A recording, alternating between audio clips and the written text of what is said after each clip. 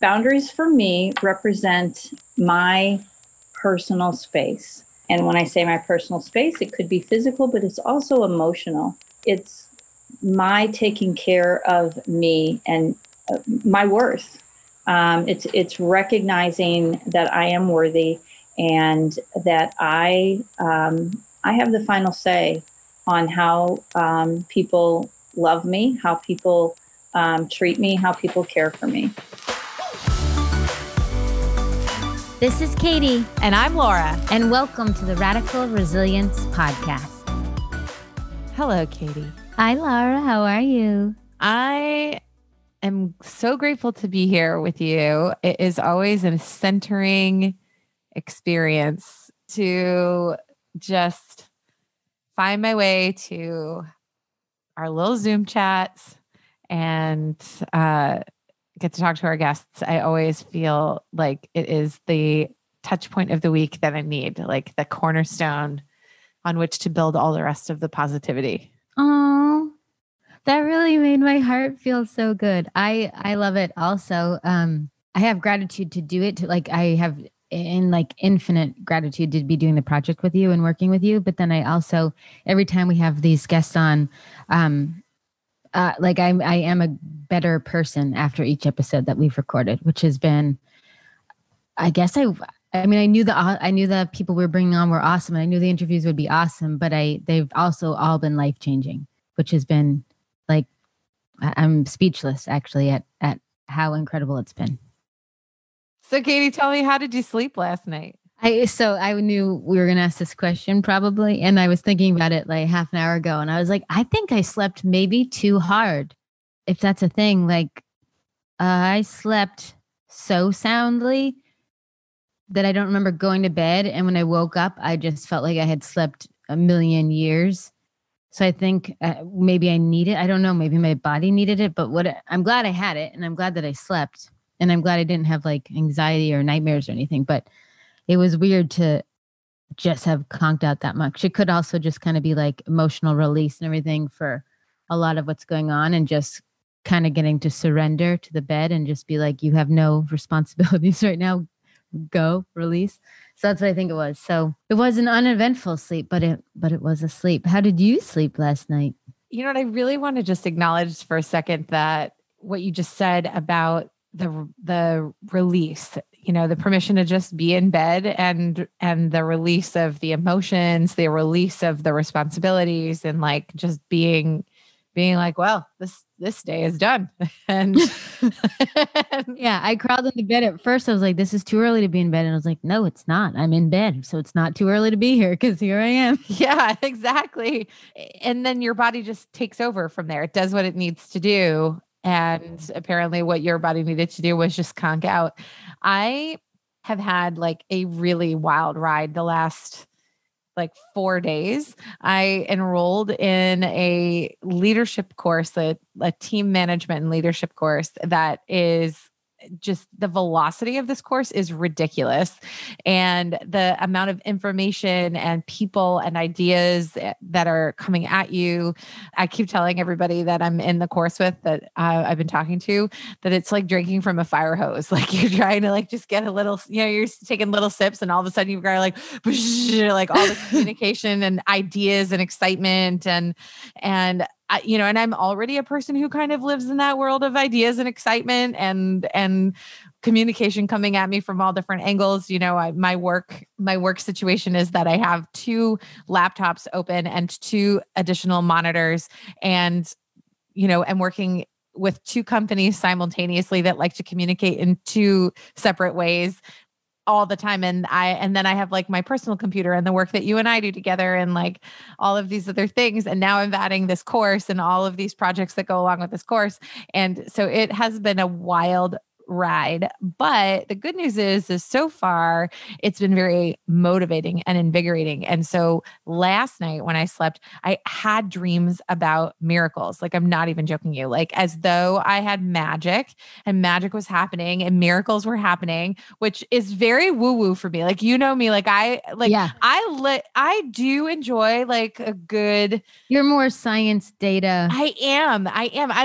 Listen, I got my witch hats and I do have my candles, and I do like, I do like following aesthetically. I do like following esoteric things.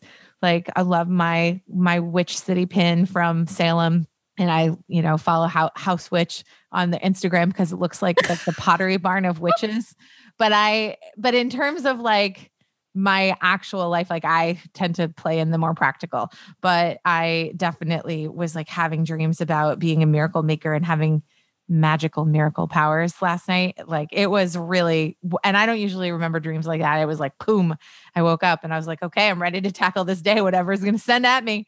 And that's so awesome. Yeah, it was good because I feel like when I think about what the brain is doing while you're sleeping, right? Sorting through all of the things that you've been thinking, feeling, seeing, doing, like, your brain is very active at night. It is the most active that your brain is while you're sleeping. It's when your brain doesn't have to think about doing things like processing information coming in, like through your eyes, ears, nose, touch, whatever. Doesn't have to focus on keeping you standing upright. Doesn't have to focus on engaging in conversation or remembering your schedule or whatever.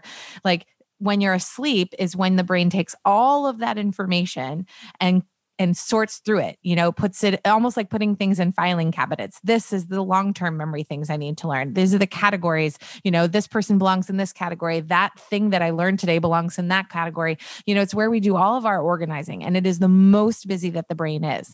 And so when I think about dreams in that way, like sometimes it's not surprising when everything is crazy and you get anxious even in your dreams.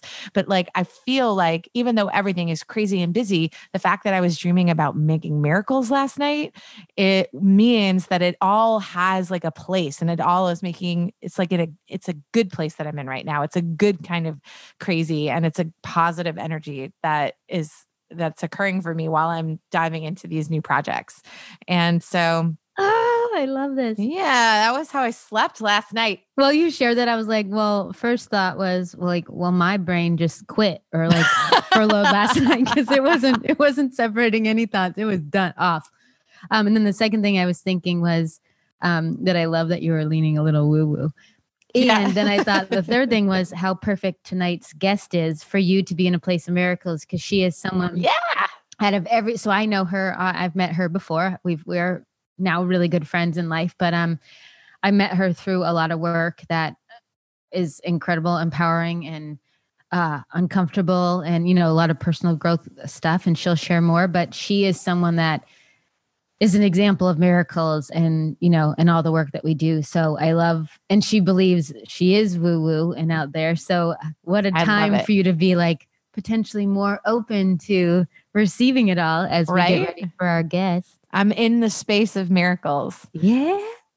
And meeting her is one. So we're already happening. I am a believer in miracles. I am. That is definitely a truth about me. So let's not keep our guests waiting any longer. Well, we'll keep them waiting a little bit longer because we do have so many amazing projects that we are going to take a quick pause and tell you all about those projects. And when we come back, we're going to introduce you to today's guest. Life is always happening, nonstop, every moment. Things either feel as if they're coming together or they're falling apart. When you're on this wild ride, the falling apart moments can feel like the end of who you are. But with the proper skill set, these circumstances that break us down become the moments that awaken us, build our strength, and cause us to grow. To prepare your skill set, I created the Revolutionary Resiliency course, challenging yourself to go within, dig deeper, make discoveries, and learn while being guided through the exercises and soul work. Together, we will build resilience that is not just radical, but revolutionary. Visit our website, radicalresiliencepodcast.com, to get started. I love you, and I'll see you there.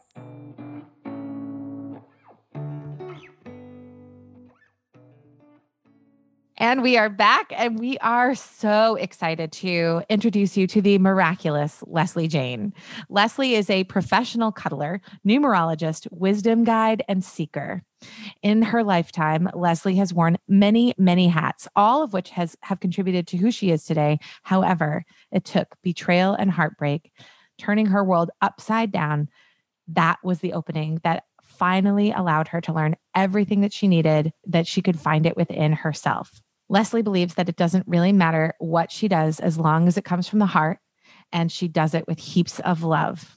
Today, Leslie shares her wisdom with anyone who asks through workshops, personal conversations, and cuddling. Though COVID has put a damper on that last bit of cuddling, she is greatly looking forward to the day when she can get back to hugging again. We are so looking forward to that day too, Leslie. Welcome to the podcast. Welcome, Leslie. Hello. Thanks for having me. Oh, I'm so glad you're here. And I'm so excited for Laura to get to know you and all the listeners to hear your story and everything about you. I adore this woman and I'm excited to share her. I am excited that we get to share you as well. And we're going to dive right in. And we ask all of our listeners to do a little reflection with us at the beginning of our podcast around the two words that we've chosen for the title of the podcast, which is radical and resilience. And the two words, like one of them is my infusion of radical and Katie's infusion of resilience in the work that we brought before we started the podcast. But when we realized when we put them together, they create some unique combinations and evoke different things in our guests. And so we would love for you to just share with us and with our listeners what the words radical and resilience bring up for you independently, together, however it lands for you. What's there? So radical resilience. Well, radical is a word that I have used a lot in my last 5 years. One of the things that I did when I got my heart broken was radical forgiveness. So radical to me means that you're really taking a deep dive and you're doing some really intense work with whatever it is that you're peering into. So that's what radical stands for me, and it's where transformation comes from. For myself, I really had to get radical to get things changing in my life. Resilience, wow, that's bouncing back. That has been a part of my entire life.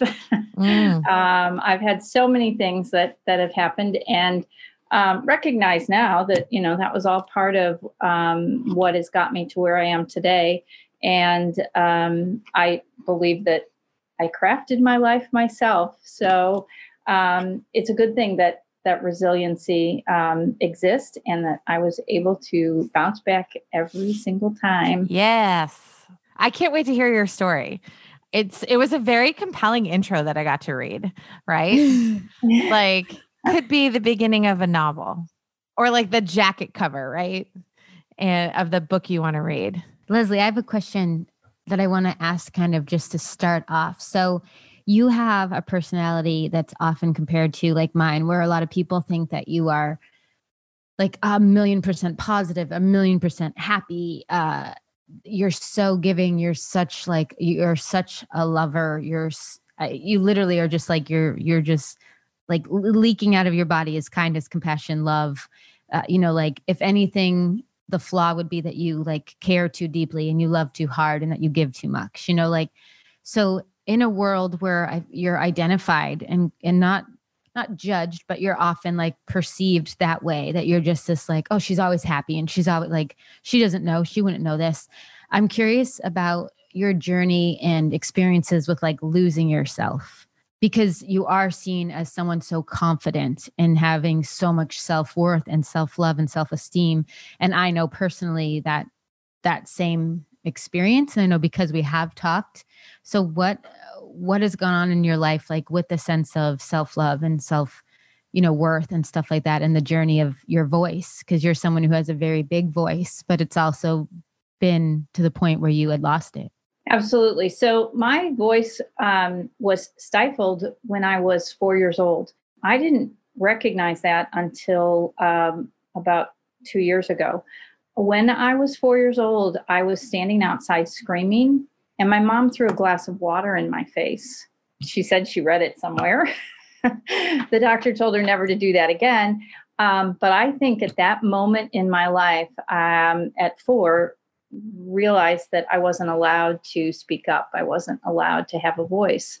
So I didn't really have a voice. You are right. I am that person that oozes positivity. People were surprised when I got divorced the first time. I had been married for 14 and a half years, and we had 5 children together. And everybody thought that it was the perfect happy marriage. I suffered verbal abuse in that relationship and totally lost myself. I am a person who has in the past, in all of my relationships, given up who I am to support the person that I love. After this and I've had 3 major relationships in my lifetime. So I've had the first marriage was 14 and a half years. The second relation lasted 4 years. However, it took me another 4 years to actually really break that, kept going back. So I would have to say that was probably an 8-year relationship. And the last relationship lasted 13 years. And in all of those relationships, I gave myself up. I put everything about me, all of my dreams, everything on a back burner. My life was their life, and fully immersed myself in that. After my last relationship, I had a marriage ceremony where I married myself. There, hence my wedding ring.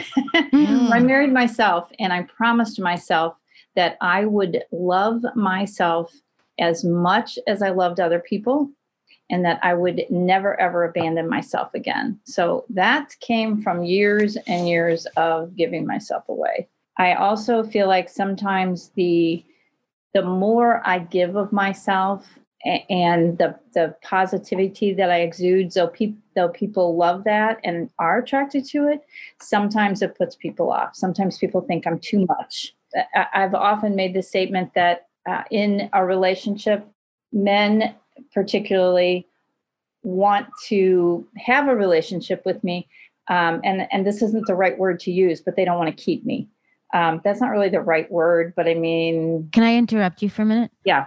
Only because you're saying something that hit me. We have not talked about this before, but something that I've experienced and I've learned through my own journeys and struggles, which is a lot like you, which shouldn't be a surprise to me at all, is that my therapist that I was seeing explained to me how I often show up as a nurturer because I need that, and how that's actually like kills relationships and kills sex lives and kills like that, because you end up being, especially if they have mom trauma or mom drama, you end up filling that. Like, so they like, their subconscious mind wants it. They want that because they didn't have that figure really well. And then you fall, like us people that are so good, either are too much, like, so it's like, oh, and then they pull away completely, or it's just like you're seen as a nurturer, and then you lose that, what makes you lovers versus just best friends or something.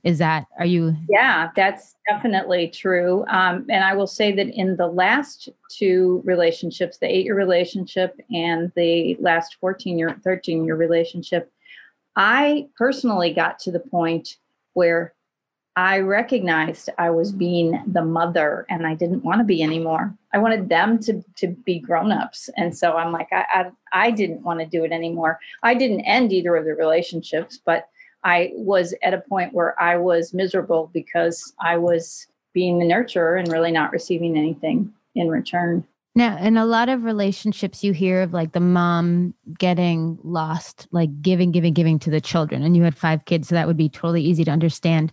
But in what I'm hearing, and so you can correct me, is that you actually were like giving up everything for your husband or your partner or whoever you were with at the time. Is there something like, because this is something that I feel like there's so much room to explore, and it's also where I think resiliency is like actually tested. Like, do you think what made you like lose it? So I know there's a concept of like gaslighting, and there's a concept of trauma bonding, and and all those different things. Like, how did someone who is so strong, that has a personality, that like you come in a room and you like everyone in the room falls in love with you, how does someone like that become so small?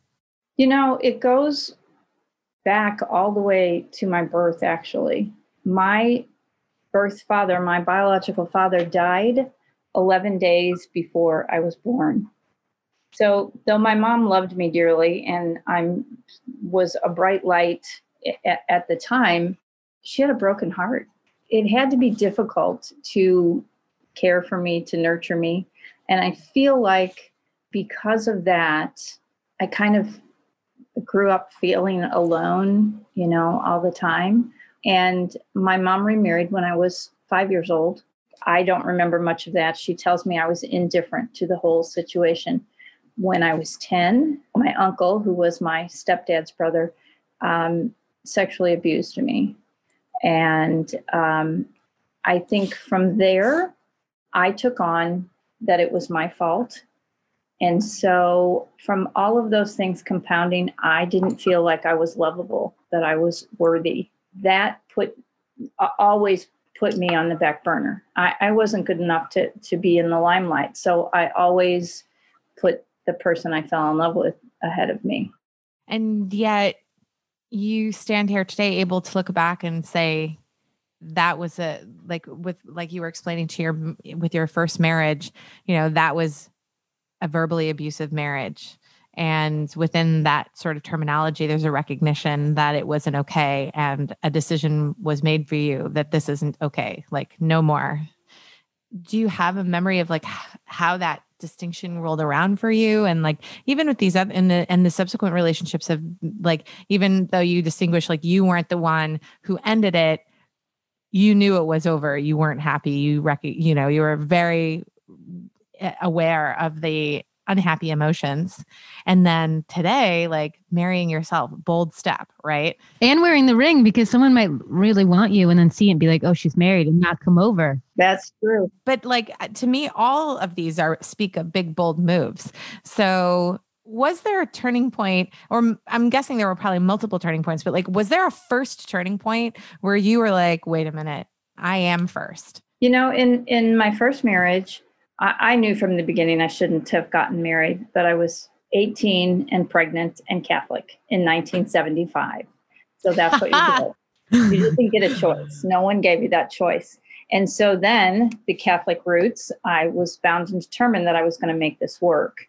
And the only thing I ever really wanted growing up was to have a bunch of kids. So I thought, well, if I'm going to be married, I might as well at least have kids. So I had 5 kids, which made everybody think that, this was a happy marriage. My youngest daughter was 2.5.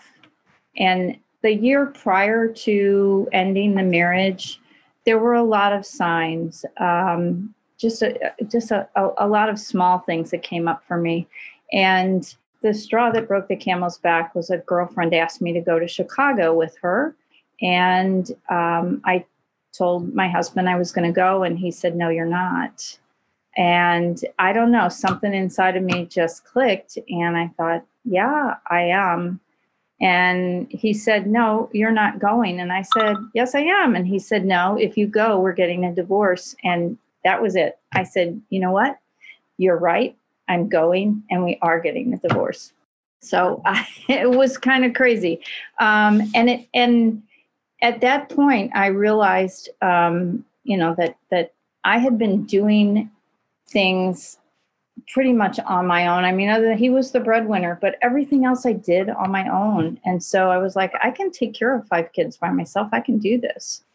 It wasn't until a little bit later when I was in therapy that my therapist, he was still verbally abusing me in phone conversations or when he would come by for the kids. And my therapist said, why do you do that? Why don't you just hang up the phone or leave the room? It had never occurred to me.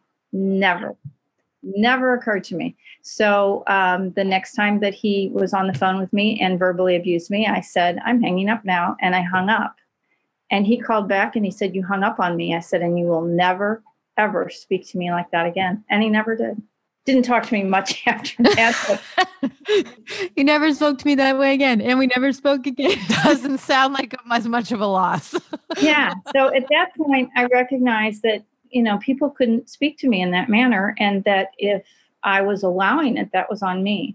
Now, the next relationship that I got into was a couple years down, well, more than a couple of years, because Aaron was almost 6 when I got into that next serious relationship, the one that lasted 8 years, that was supposed to be over after 4. I allowed physical abuse in that relationship. And 9 times he hit me. The last time I thought I was going to die. And my kids weren't in the house at the time. I was on the floor. He was heavily intoxicated, and I was on the floor, cowered down with my hands over my head, and I was like, I'm going to die. And I don't know, he fell over or something, and I was able to get myself out of the house. And we had a conversation the next day, and I said, this is never, ever going to happen again. And it never did. I didn't ask him to leave. He stayed. And, but then, there were other things, but I think from that point on, I got stronger and was able to recognize that I deserved better than that. I can't say how much longer after that last time, but I think probably another year went by before the relationship ended. And I ended that relationship as well, because I didn't want to be his mother. I wanted him to be responsible. That's an interesting thing for me, is that I have recognized that through all of my relationships, I was attracted to men who were carefree and didn't have responsibilities, because I had a lot of responsibilities. And so that was really, really attractive to me. In the long run, it was very detrimental to me. And here I was, again, giving myself away, taking care of somebody that didn't want me to take care of them, and I didn't need to be taking care of them. In my last relationship, I would have to say that, we had a really great marriage for 12 years. The last year and a half was horrendous. And the last 3 months, he spent gaslighting me. And to the point that, and at the time, I was an addiction counselor. So here I am counseling other people, and he takes 3 months to convince me that I was mentally ill and needed help. And I almost fell for it. I mean, I was really, really close to thinking that there was something wrong with me and that I needed help. And then I was able to validate that what had happened, he was cheating. And I caught him in the act. And then it just snapped right then. And I'm like, wow, we are so done. We are so done. And amazingly, I found out that in the 12 years that I thought were absolute bliss, there was so much going on that I didn't know, or maybe turned a blind eye to, I don't know, or didn't want to know. So I think that happens a lot of times, is that you don't see what's right in front of you, because you don't want to see it. That betrayal was really, really difficult. Like I said, I was an addiction counselor, and it tested everything that I had ever taught any of my clients, everything. And I then experienced everything that an addict goes through. I experienced cravings. I experienced withdrawals. I was on the floor in tears, hysteric, thinking I'm going to die. I am just absolutely going to die without him in my life. And so that was a really, really low point. I picked up the phone and called him. What does an addict do? They look for their fix. And his response to me was, I can't help you. Go to a meeting. And when I hung up the phone, I was like, wow, he really didn't care about me.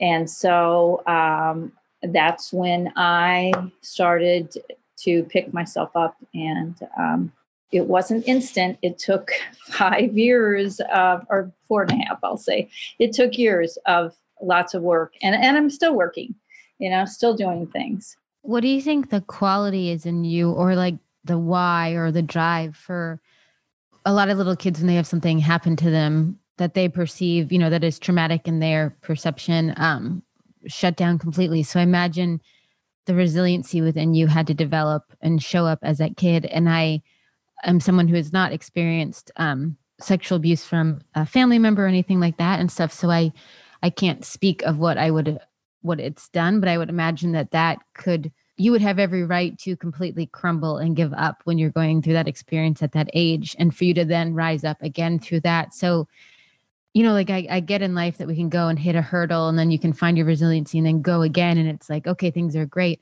But when you actually continuously hit hurdles, I think in my own experience, it is exhausting to continue facing the hurdles. And sometimes I'm just like, I'm going to just run and slam into it and lay down. Like, I just need a break here.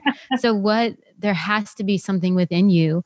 Just like if when you were little, if you remember something that you did, or like when you were going through that, I couldn't imagine going through that when you went through that with your family member. So like, is there something that got you through it, or did you just, like when I got sick when I was young, I didn't go through it or not go through it. I just didn't know there was a choice. So I just like existed, but my resiliency came later. Is there something that you knew that like got you out of bed in the morning, or that made you believe that there was something better down the road, or like what made you hold on to hope? Well, initially when it happened, I was 10 years old and I didn't think that there was anything wrong with it because he was a Catholic priest. And priests don't do anything wrong. When you're 10 years old, you believe that they're, they don't do anything wrong. A year later, when I was 11 and I was in sex education class in school, I realized what happened was wrong, but it must have been my fault because he was a Catholic priest. So I must have done something. So I hid that. No one knew about it. I didn't bring it out into the open until I was 21. So I was very, very secretive and as a kid, this person that you see today, I was not like that as a kid. I was very shy. I wasn't out there. So that I just held on to. Yeah. So I don't know. And then, after my first marriage ended, 5 kids were the reason to get up every day. I can tell you that this last breakup, this last major heartbreak, it was hard to get up every day because not only did I lose my husband, I also lost my business partner because we ran the cuddling business together. So in a split second, I lost my husband and my business. So pretty much my whole world just tumbled down. And that happened in June of 2015. In September of 2015, I reopened my own cuddling business. And honest to God, that was my saving grace. That's what saved me for sure in that instance. That's why I got up every day, because I knew that there were other people out there like me that needed that. Would you say like the cuddling, that whole concept in that world is your like passion, your purpose? Oh, absolutely.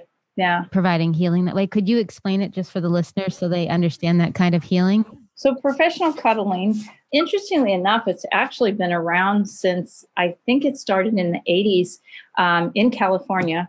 There was a young man that went to UC of Berkeley. Do not know what his name is. I think if you Googled him, you would find him. He is the only student at UC of Berkeley that never wore a shirt the entire 4 years that he went to college. They tried to make him wear a shirt, but they could never find anything in the bylaws or anything that said he had to wear a shirt to school. So they finally just gave up, and the guy never wore a shirt the entire 4 years. He started the cuddling back then. Now, he was also a male stripper, so don't know how much of his story is applicable. And then there was a woman in the state of Oregon who started her business in somewhere around 2000, I think. And when she and her boyfriend split up, she started cuddling. And the way she did it was she just put an ad on Craigslist, and she would meet somebody at Starbucks. And if she felt comfortable, she'd say, okay, let's go cuddle. It's probably it's in Texas, California, Oregon, Colorado, Florida, Chicago, New York, St. Louis. I think that's about it. So it's in about 8 states, and cuddling is strictly platonic. Both parties are fully clothed. It is physical touch, closeness. It's imparting the feeling of being nurtured and cared for. It is non-sexual. Although, sometimes when you're that close to a person, things can come up. And so if it does, we just change positions or take a break if necessary. Now, I don't really know how other people run their cuddling practices. Mine starts out with a conversation and a deep explanation of what cuddling actually is, because in the state of Missouri, and actually countrywide, people in our culture, cuddling just isn't a thing. People think that if you're that close to someone, you have to have sex. And so my role is to teach people boundaries. So we start with a conversation. You make an appointment. And then when you come to see me, the first thing we do is sit down and go over the rules. And then we do a boundary exercise, because most people don't understand that it's okay to say no. And so that they think no is a bad word. That if you say no to someone, you are, people take it personally. People take no personally. So I teach people that no is not to hurt someone's feelings. It's not an affront to someone. No is protecting yourself. No is knowing what you need and what you want and stating it clearly and asking permission. And so that is how I start a cuddling session is with the boundaries. I've actually done one of your boundary workshops with you, and it was incredibly powerful. And it was amazing even to be in this work and to be, like a practitioner of this work and certified in this work, to realize, to feel how uncomfortable it was when someone said no to you. Like there was that like awkwardness, because we did that part, like, do I have your permission, to like elbow to elbow or something? And if someone said no, or if I just said they were, because you end up partnering, Laura, we partner with different strangers in the rooms, like we moved in different ways. So some people you just didn't, they would ask if they could touch you in a certain way. And they just said, and there was someone, and I remember I don't know what it was, but he triggered a memory of someone in my past. And I just was not, and I was like, toe to toe. And we just, cause she said that we could offer something different. He wanted to like a bear hug or something. And there was a trigger feeling caught and stuck by him. And so I was like, well, how about toe to toe? Like, but it was such a powerful exercise because I'm in that work and I always ask people permission stuff, but you gave the other side of it also, which is like, how do you receive a yes or a no? Or how do you receive, I don't know what word you use, but you allowed us to like come up with a second idea, like, okay, I'm not willing to do that, but I love doing the boundary workshops. And the best is to be able to partner groups of people that don't know each other. And so the first exercise we start out with is something really simple, and you're going to say yes. So could I shake your hand? And the response is going to be yes. So then the second exercise is to say no. And when we do this, we do it in groups of at least 3, maybe 4, so that you get 3 no's or 4 no's, so that you hear it consistently. So the exercise is, ask them, can I touch your face? And they are going to, whether they would normally say yes or not, they're going to say no. And so you're going to hear no repeatedly. And then the third exercise is modification. Modification, that was it, yeah. So the person's going to ask you, could I bump elbows with you? And you're going to say, like Katie did, no, but we could touch toes. So that's how I get people to understand that, it's okay to set your boundaries. Cuddling isn't for everybody. There are people that have gone through traumas that don't like to be touched. And by the same token, there is such a thing as using touch therapy to bring people out of that. When I bought my car in Ohio in 2016, my salesman, I think he was 25, 26, something like that. And he said, well, what do you do for a living? And I said, I'm a professional cuddler. You've probably never heard of that. And he said, oh my gosh, can I have a hug? And I said, seriously, you know what that is? And he said, yeah. He said, I was adopted when I was 10 years old. He said, and I had separation anxiety. So I went to a therapist who cuddled me to get me over the separation anxiety. I was like, oh my gosh, I couldn't believe it. It was amazing. And it's really interesting to hear you talk about how, you go through this third totally devastating heartbreak. It sounds like it was even bigger than the the first divorce, bigger than leaving an abuser. You know, this was a really big heartbreak. And you relaunch your cuddling business.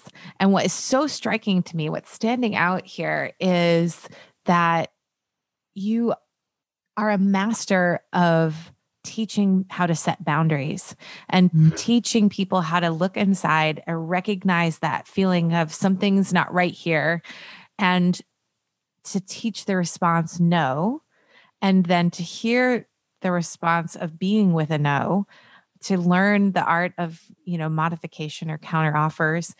And it is like the opposite of what was happening in that first marriage, the second marriage, and even, as you were going through the throes of addiction, right, to the third person, having to hear a no from him. There's nothing I can do to help you right now. And even like the way you described it, you internalized it. Well, he never cared about me. Like, it wasn't just a no, that it was just a no. Like, and then suddenly here you are 4 years later. I might be getting the timeline, but anyway, but like today you're powerfully teaching people how to get in touch with understanding those boundaries. I'm just like awestruck by that. Can you talk a little bit more about what that's like to be practicing this and teaching this and have that in your past? So I definitely did not have boundaries for the biggest part of my life. One of the things I learned about boundaries is that your boundaries, your ability to say no, is generally set by your first sexual experience, be that a good sexual experience or be that a bad sexual experience.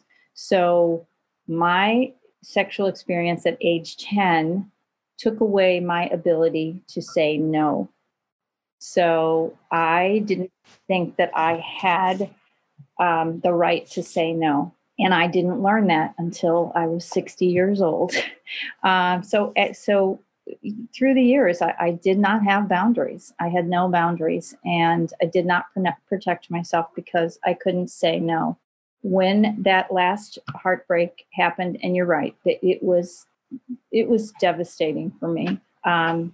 My whole life turned upside down. It was the life I thought that I was going to have forever. And so everything changed.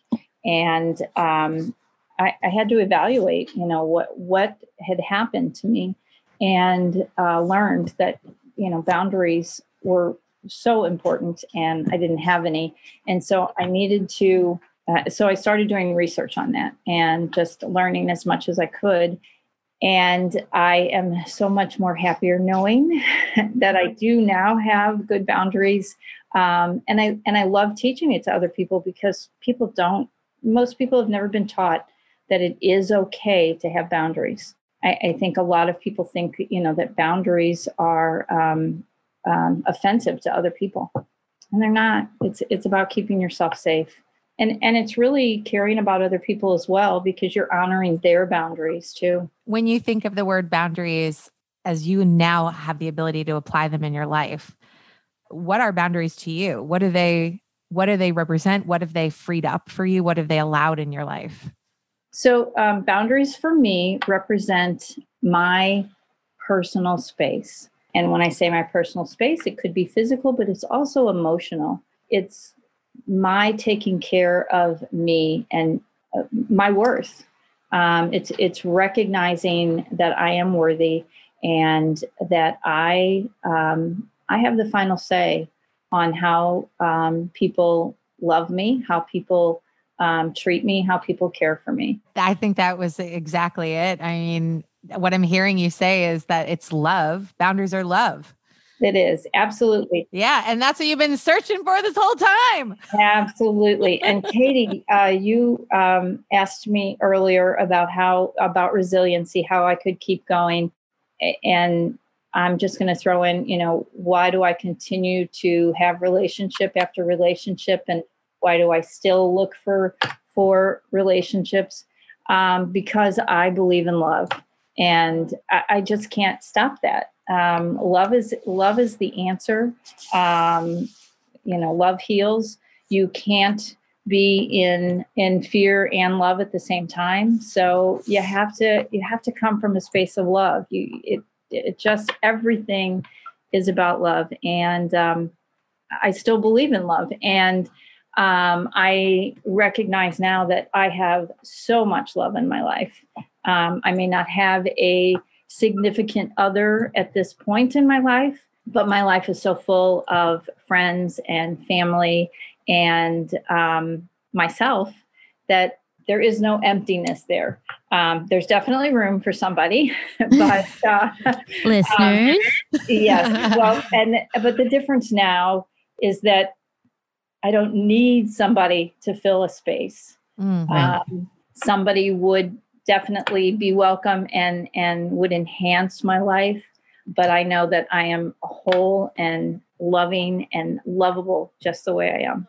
I was just going to say, incredible to feel that completeness on your own. It is. It's amazing. Yeah. To recognize the relationships that you have, to recognize the relationship with yourself, to be complete. And within that completeness, there is space for not just significant others, but others, period. Yes, and others, yeah. And then and it's just remarkable to me that the access point for that, the thing that creates the space for love, is boundaries. Mm-hmm. Yes, exactly. Yeah. How to be with and deliver a yes, how to be with and deliver a no, how to be with and deliver a modification.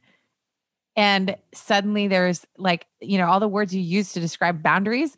Like I think if you looked at it in the dictionary, it would say the restriction of space, but what you describe it as the creation of space. It's the creation of that space. And it's, I'm blown away. You're amazing. I told you. And I want to say something, Leslie. So the part that I admire about you and something that what I think, resiliency is built in my own opinion and the course and stuff that I've created is that I think a beautiful part of it and a necessary part of it is knowing to not judge yourself.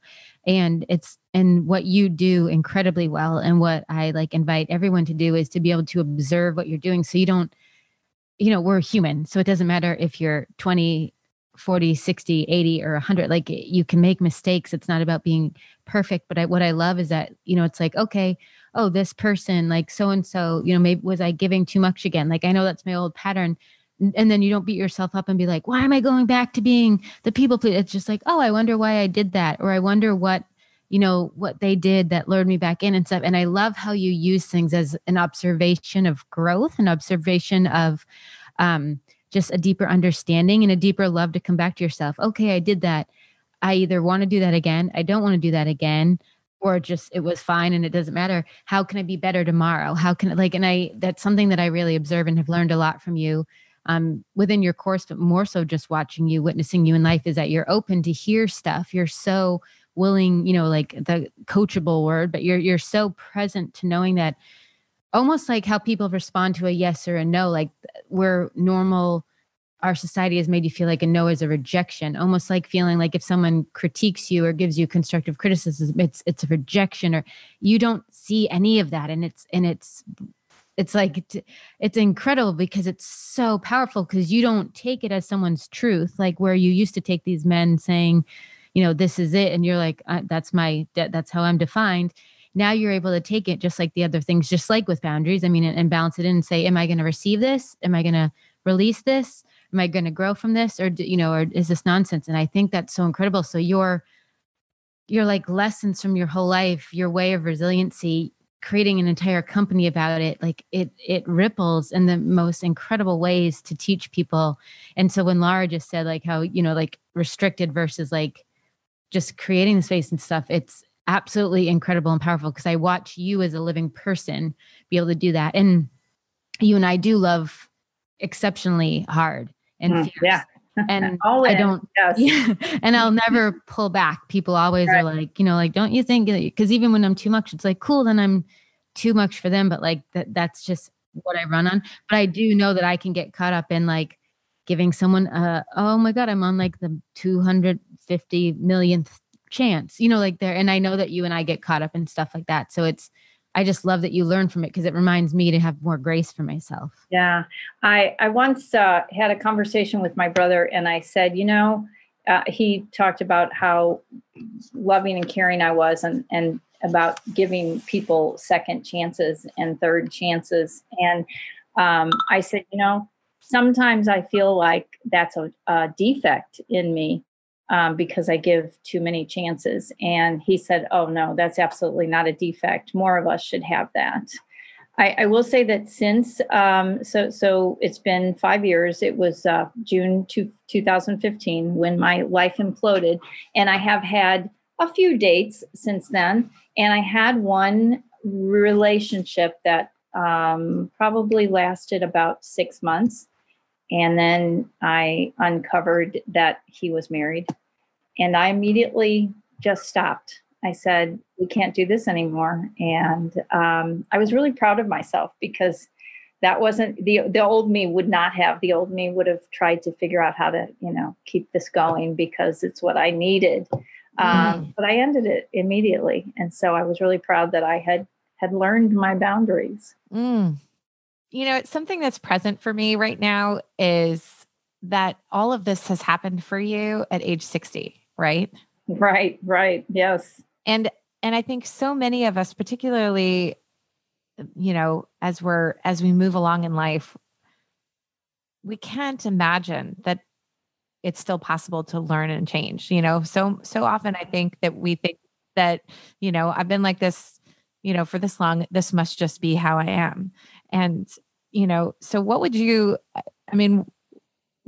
say to somebody who is younger than you and stuck in their ways, or to somebody even older than you about transformation and when it occurs and how to get there? So I would tell people that a transformation can happen anytime. It doesn't matter how old you are. I get really, really excited when I meet young people that are on a transformation journey, because I say to them, oh my gosh, I started getting into the transformational stuff at age 30, but none of it really clicked until the big breakup. And so I was 58. And so I applaud young people that get into it early. But the same thing, I work with women my age and older, and I tell them, it's never too late to make changes. Nobody is set in their ways. Nothing is stuck. And I do numerology as well. And numbers will tell you a lot about your life, and that you can do things differently. It's kind of a guidebook. And so, yeah, so I would tell anybody, just start, take a look, and, what have you got to lose? You're just going to get on a better path. I think that this is an amazing spot to bring in a little bit of play. What do you think, Katie? I think it would be perfect. We just do a really quick game. What it is you have 30 seconds. I'm going to name a color, and you, without any thought, no rules, don't create any. You're just going to go find something that's that color. Okay. And you have 30 seconds. I'm picking the color red. Okay, Leslie, tell us about your object. It is a red. It's an ornament, but it's made from natural twine. Call that twine? Yeah, not twine, but like sticks. Did you make it? No, I did not make it. And then it was sprayed red, and it has glitter on it. So it is a Christmas ornament, but it sits in a jar. Here, hold on. I should have just picked up the whole jar. Oh my gosh. And it has apples in it too. So these are little shiny apples. And so it started out as a Christmas decoration, but it just has stayed out all year for years now. It's at my mom's house. I love how sparkly it is. I know. Red and glitter are basically my two favorite things in the entire universe. So I would never put that away. If somebody got that for me, it would be out all the time. And probably I would move it to whatever room I could see it in. Laura, what did you find? Behind me on my bookshelf, I have a whole bunch of read books that are from Gallup. And this one is the Strengths Finder 2.0, Discover Your Clifton Strengths, which we did recently as part of an exercise at work. And so I did the little test and got my strengths, and none of it is a surprise at this point. I've done so many personality assessments as part of like self-development work. And, it started with like a job I had at Christmas at Lululemon years and years ago, and continues into my work today. But, let me know, just in case I wasn't aware, that I'm a connector and a creator and, an innovative thinker outside the box. Don't come to me when you want your work complete. Come to me when you want an idea of what you should do. Like, although I'm working now on learning how to do complete work. And that's something I've taught myself how to do, like bridging the gap of the places where you aren't as strong. But like, that, yeah. So it was pretty funny. It was a pretty funny experience. I took this and I was like, but I could just tell you what it's gonna say is save the company $18. And my boss was like, no, we're all gonna do it in the same language. And I was like, all right, no surprises here. This person is an extrovert. What? Are you kidding? Well, this is mine. Mine is a pull behind little teardrop camper. Because I feel like with a Christmas tree on top, and a little wreath. And it has Christmas lights all around it. I actually have it out year round, like your mother with her red things. And I love it. And the reason why I actually, right when I picked it, I was like, oh my God, that's so like Laura knows my wandering spirit because she's known me forever, just like as the free spirit. And I feel like if anyone was to go travel in this with me, it would be Leslie. Like, yes. we would pack up. Yes. And just be like, we're bringing our tree. We're going. Let's go. So I wanted to share that because I think that's fun. That's why I actually picked red. I looked in front of me and I was like, oh, the ornament that reminds me of Leslie.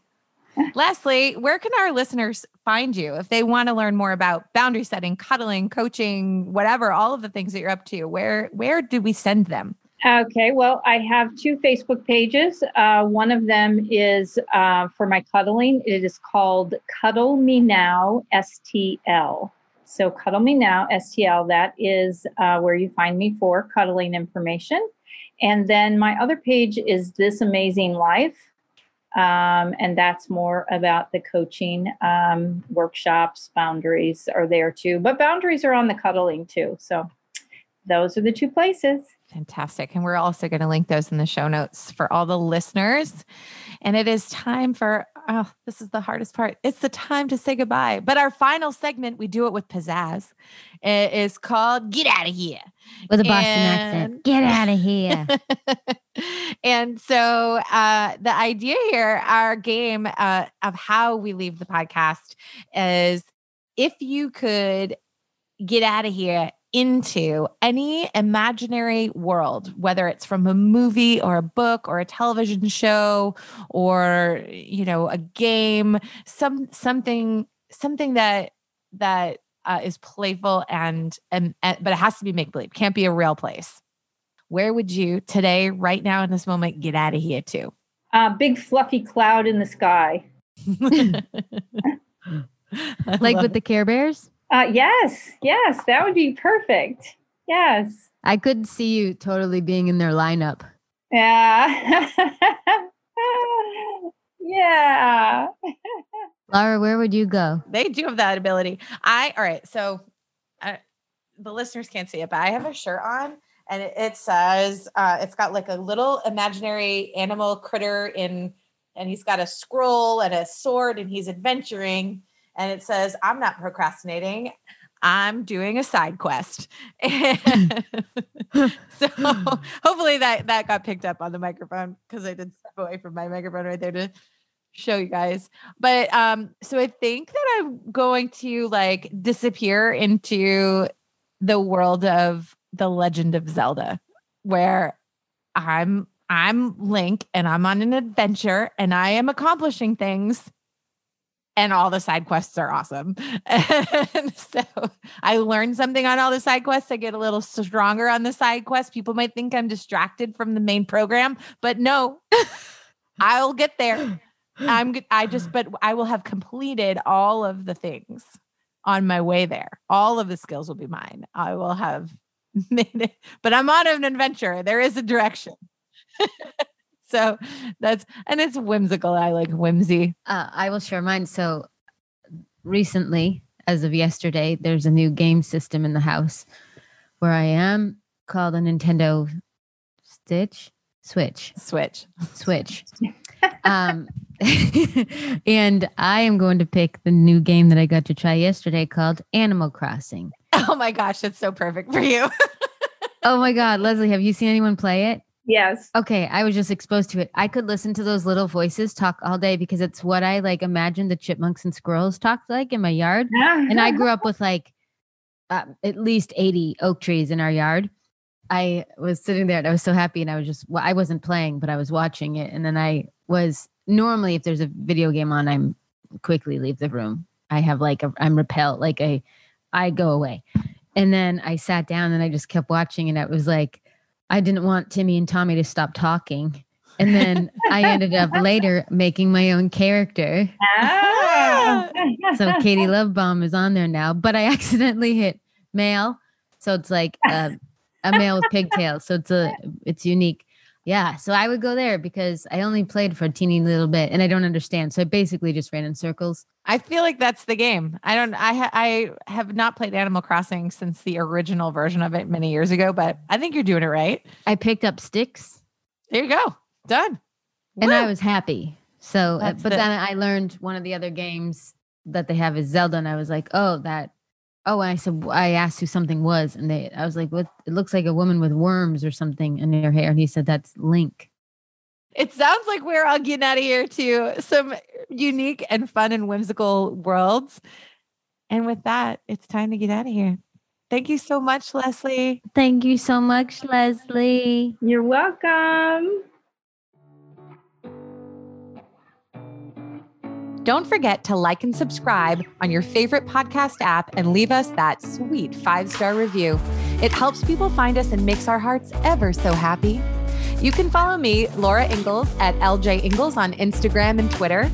And me, Katie Lasky, at Katie Lovebomb on Instagram. Or follow the pod at Rad Resilient Pod on Instagram and Twitter. And check us out on the web at radicalresiliencepodcast.com. However you find us out there in this virtual world, know that we are so glad you're here. We love you and we'll see you next week.